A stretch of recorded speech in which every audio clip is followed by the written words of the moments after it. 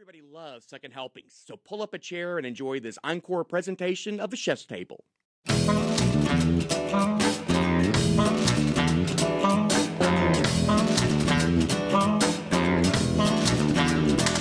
Welcome to Chef's Table. I'm Jim Coleman. I hailed a cab on Park Avenue this afternoon, and before I could get in it, you stole it. You're the guy who tried to get my cab. I knew you, yeah. You scared the bejesus out of me. Come to think of it, it was awful easy to get a cab during rush hour. Steve Martin and John Candy in the movie Planes, Trains, and Automobiles. If you travel a lot, you feel their pain just trying to get home.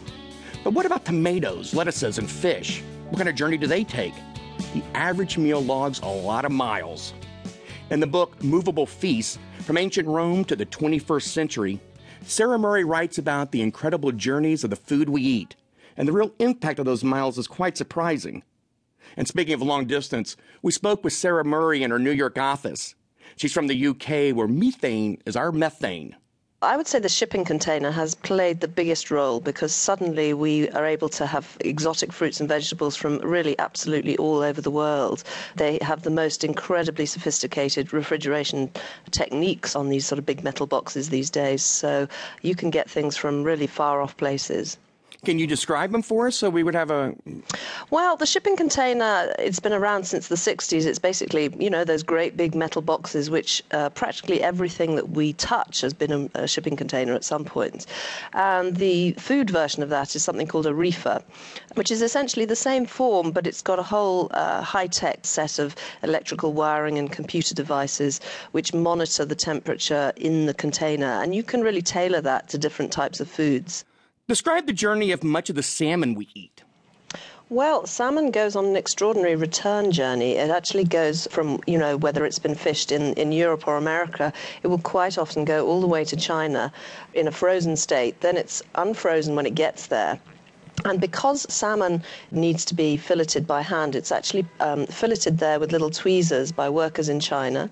They refreeze it and then send it all the way back to Western markets. How can that be economical? It does seem extraordinary, actually. But when I looked into it, what I found was that, in fact, when shipping becomes quite cheap, then what you're much more concerned about as a business is to look at the labor costs that you're dealing with, which is why we do get so much outsourcing these days. And food is no different. So it's actually cheaper to get fish filleted in China than it is back home. Other foods that travel farther than people realize. Well, I came across a very fun example in China, which was tea. Now, tea has always traveled incredible distances. It used to be shipped from Shanghai back to London, where there was an avid nation of tea drinkers right from the 17th century. But what's interesting now is that as consumers become more affluent in China, English-style tea has become very fashionable. So they like to add the milk and have it come out of a nice little British-style tea caddy. And there's a company in England that actually sells this English tea to China.